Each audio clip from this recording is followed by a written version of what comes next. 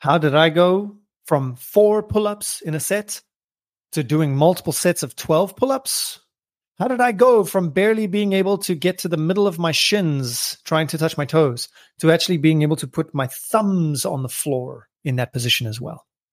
All this and more. Welcome to Neuroresiliency. My name is Justin, and if you have been enjoying this, please make sure to leave a rating, a review on iTunes and Spotify. And if you like being in contact and perhaps having a little bit more interaction, please feel free to sign up to the Substack below. You'll get emails, which you will be able to reply to and talk. Great. With that out the way, let's begin. Let's talk.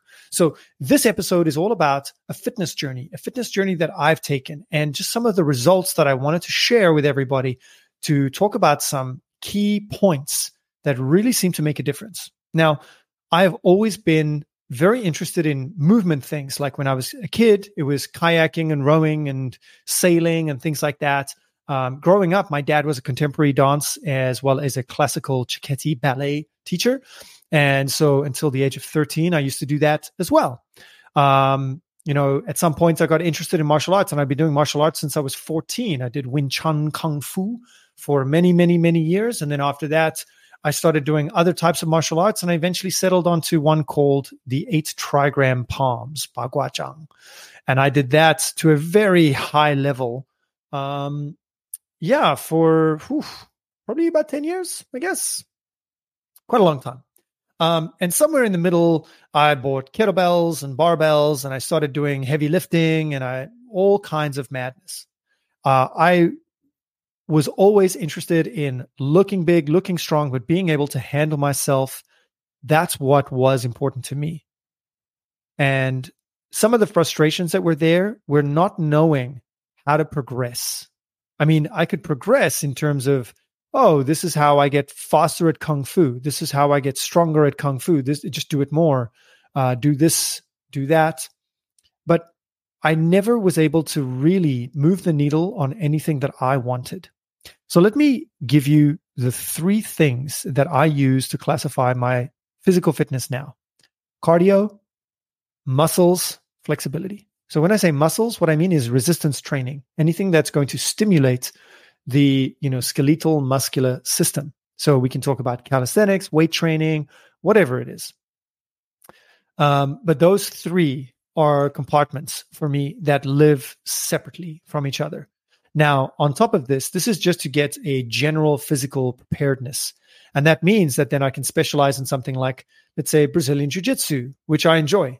I like doing Brazilian Jiu-Jitsu. But thanks to my other experiences with martial arts, I'm not going to dedicate my life to it. I've gone into that pit before, and when I divorced from one of my martial arts, it felt like literally a real divorce. Like I was heartbroken that I wasn't going to be able to practice. So the idea here is general physical levels that we can achieve. And how do we measure them and what goes on? And so last year I decided I'm going to increase my cardio. I'm going to get super flexible, and I'm going to get nice and muscular. So I've always struggled with putting on size. I've always been a skinny guy. And then when I did put on size, it was just because I was eating a hell of a lot, and I didn't look bigger. I looked fatter. I got up from 60 kilograms is what I was for many, many, many years. As a 6'2" guy, being 60 kilograms, that is really underweight. And then I just started eating, and I got up to 100 kilograms. There'll be photos that I'll put down below. You can see me with Tim Ferriss at my heaviest as well. It's one of the only photos I've got at that time. And you can see how heavy I look from my face. And the idea is that, I know in both cases that I didn't feel good. I didn't feel healthy. I didn't feel strong. I didn't feel confident. Came back to emotions as well. But just when I woke up in the morning, I didn't feel like, good in my body. My body felt sore or swollen, a little bit inflamed or whatever, or weak, I didn't feel like movement was a happy place. So I decided to change that last year, and I spent all of last year doing a couple of things. So let's talk about flexibility. Last year, I spent 4 months with a personalized flexibility coach that I found on Instagram, and I thought I liked what I saw there. and I paid for online coaching, and I sent him videos after every single session, and I got the updates, and I got a new program every 4 weeks, to adjust. And yeah. And by the end of it, I was no more flexible than when I had started it. By the end of 4 months, my flexibility had shifted maybe a couple centimeters with every stretch, a couple centimeters. I was blown away at how ineffective it was. And during that time period, those workouts were so strenuous as well. I could barely find time to do anything else, because all I was doing was doing those workouts, which would take me between 1 and 2 hours each time I did it, and then a day or 2 days afterwards recovering. Like, it was ridiculous how much it was. And I spent more money getting another course on like gravity yoga, and then this type of workout, and then this type of thing. And like, I went down the rabbit hole and I tried a lot of stuff, and it just didn't work. It didn't work. By the end of the year, I was no more flexible than when I had started.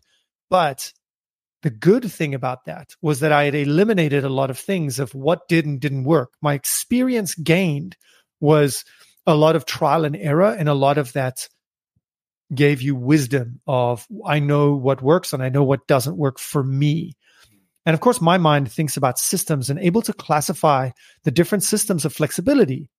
So yes, I'm not talking about active and passive flexibility and static and dynamic. What I'm talking about is that, let's say, if I want to stretch, the back of my leg, touch my toes, then, being able to get into that range of motion is about that opening up, but then strengthening it so I can pull myself into that range of motion means standing up and being able to lift my leg in front of me as well. And that shows the opposite sides muscles being strong as well. So I'm not just like a wet noodle. I'm actually able to control that range of motion very well.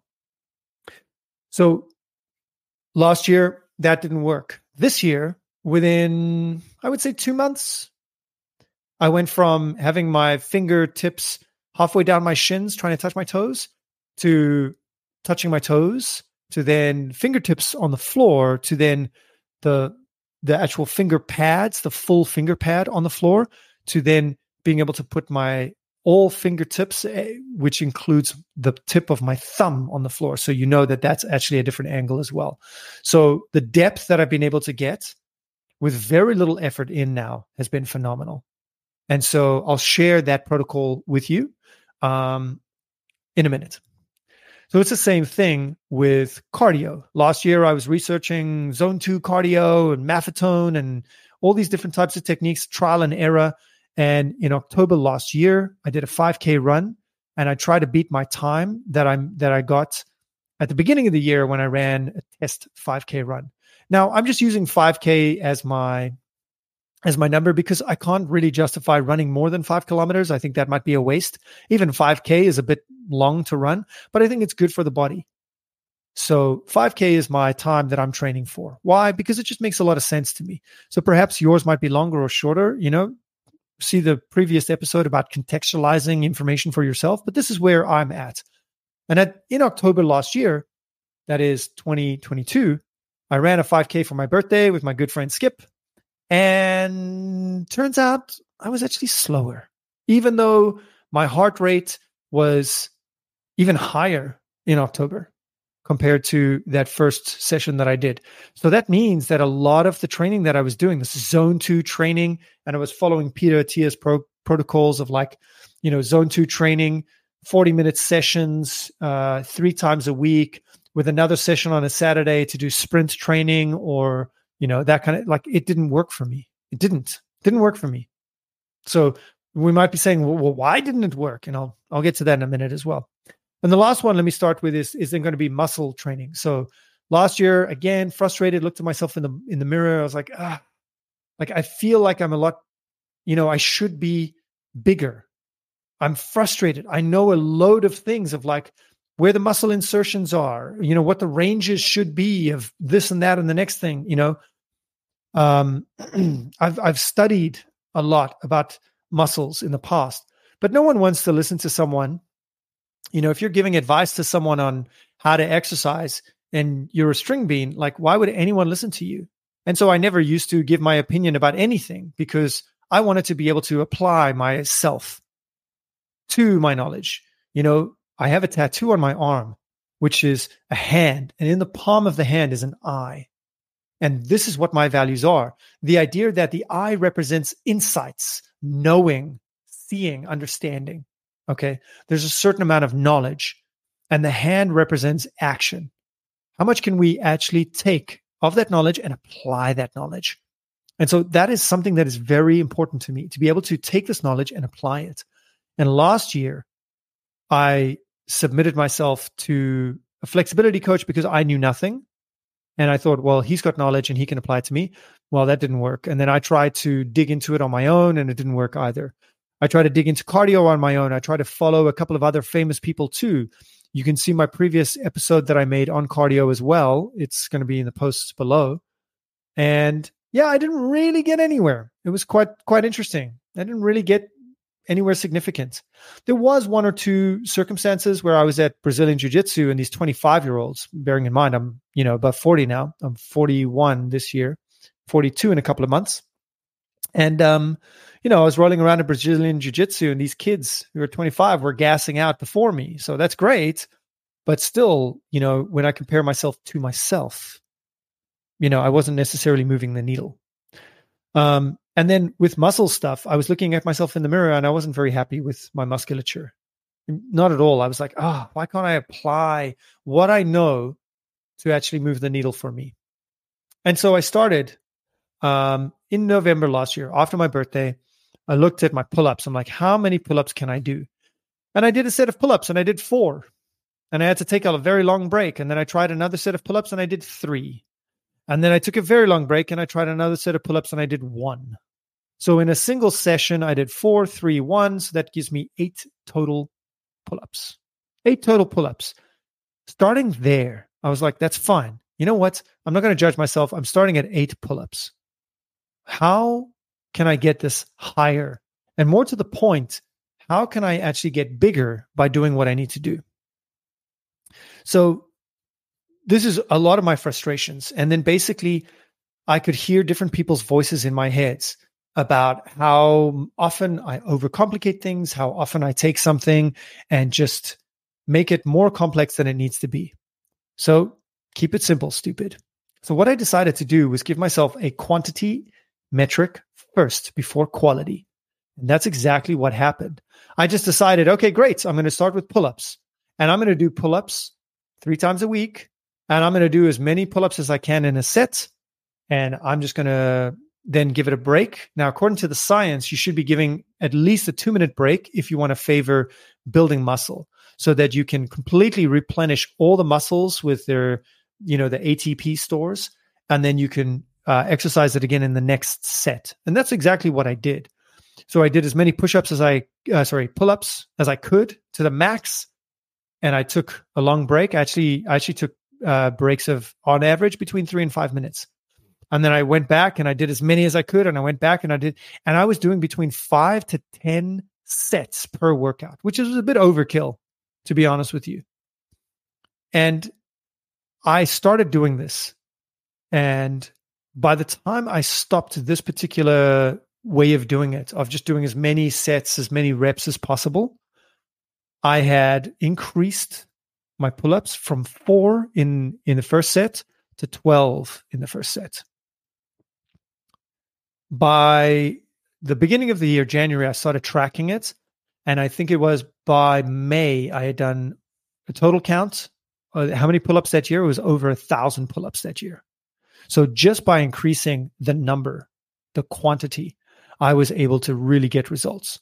And this was the first time in my life where I obeyed a couple of things with regard to building muscle, which was, and this all comes from something called the House of Hypertrophy. If you've seen this YouTube channel, the House of Hypertrophy, they review studies and they look at it and they decide what is perhaps good, or what is perhaps not a well-done piece of designed research. And so try and ignore this, try and maybe stick with this and see what results you get. And the 2 things that they said was break times matter. Okay, cool. 3 to 5 minutes per break favors muscle building. Okay, I'll stay with that. Great. What else? Going to failure usually means that you need to recover So if you fail not being able to do it, it means that you need more recovery. But if you go close to failure, you need much less recovery and you're able to do a lot more work. Well, how do you know if you are close to failure if you don't fail? If you don't take yourself to that point of failure. So that's what I started doing, is taking myself to failure so I could get comfortable with the sensations. How would I know if I'm close to failure if I don't know what failure is? So everything just became to failure. I will do pull-ups until I can't do pull-ups anymore. It's that simple. And that's what I started doing. And I started to see change in my muscularity as well. So I'm broader, I'm bigger, it made a difference in my arms, my shoulders, my chest, my lats as well. And I made sure to focus on all of these things when I was doing these pull-ups. Now, I have applied this to other areas as well. So there's other things that have complemented this. For example, like going to failure in, bicep curls and tricep extensions and whatever, and just making sure that taking it close to those points where I'm like, I can't do another rep. I'm literally at failure. And then testing. Okay, let's try and push out one more. So that really made a difference for me. And I hope that this makes a difference for you, is this idea of just do more. So don't try and do it all in one session, but try and spread it out over the week and just try and do more. So even if that's 2 sets to failure each training session, and you do multiple training sessions a week, let's say 5 training sessions a week, as opposed to one training session where you're doing 10 sets and they're all till failure. You're going to get much better results by increasing your frequency. So when we talk about quantity, it's talking about frequency as well as what you're doing in each set, in each sitting as well. And that's what I started doing. I was like, let's apply this. If my body needs to feel this frequently and my body needs to feel a certain stimulus, which is going to failure, what does that look like for cardio? So I just started increasing my frequency with cardio and just getting out and doing runs. And at first it started with 10-minute runs, and then it went up to 15-minute runs, and then 20-minute runs. And now on a Saturday and on a Sunday in the mornings, I will just go out and I will run out for 30 minutes. And then I'll turn around and start running back. And usually a bit of a loop or something like that. But we're talking about 50-minute to 60-minute runs every Saturday and every Sunday now. That seems to be what I'm able to put in. And of course, I've seen all my markers go up with cardio. My VO2 max has increased by 3 points since last year, which is incredible. 2 points. It went up 3 points. It went up from 46 to 49. Which is great. So I'm in the top 20%, I believe, or top 15% of VO2 max results. So technically, they say my fitness age is that of a 20-year-old. I'm like, yeah, that's great. Let's not take that and say I'm the best. Let's rather just say, cool. Can I make it regular? Can I make it normal for me? And can I do better? So the cardio has increased as well. And then starting to dial in the quality of the cardio has been the next thing. The frequency has increased. And then the quantity within that frequency has increased. And now let's dial in the quality. So that Saturday and Sunday is all zone 2 training. And when I run during the week, Monday, Wednesday, Friday, I'll run for shorter periods of time, 10 to 15 minutes. And that tends to be zone 3 training or zone 5 training, like sprint training. And that's pretty much where everything has been sitting. Now, the last one is the flexibility. So great. How can I increase frequency? Well, just do it every day. Great. But what are the markers? What does the body need to feel? What is the mechanism that signals, okay, we need to improve our flexibility? Well, according to Movement by David, if you've seen him online, he says it really, really clearly. And this backs up like a lot of the science, a lot of the studies that I found as well, which is that 30 seconds of being in a stretched position is all that your muscle needs to increase flexibility. But what intensity? Can you just sit there and chill out for 30 seconds?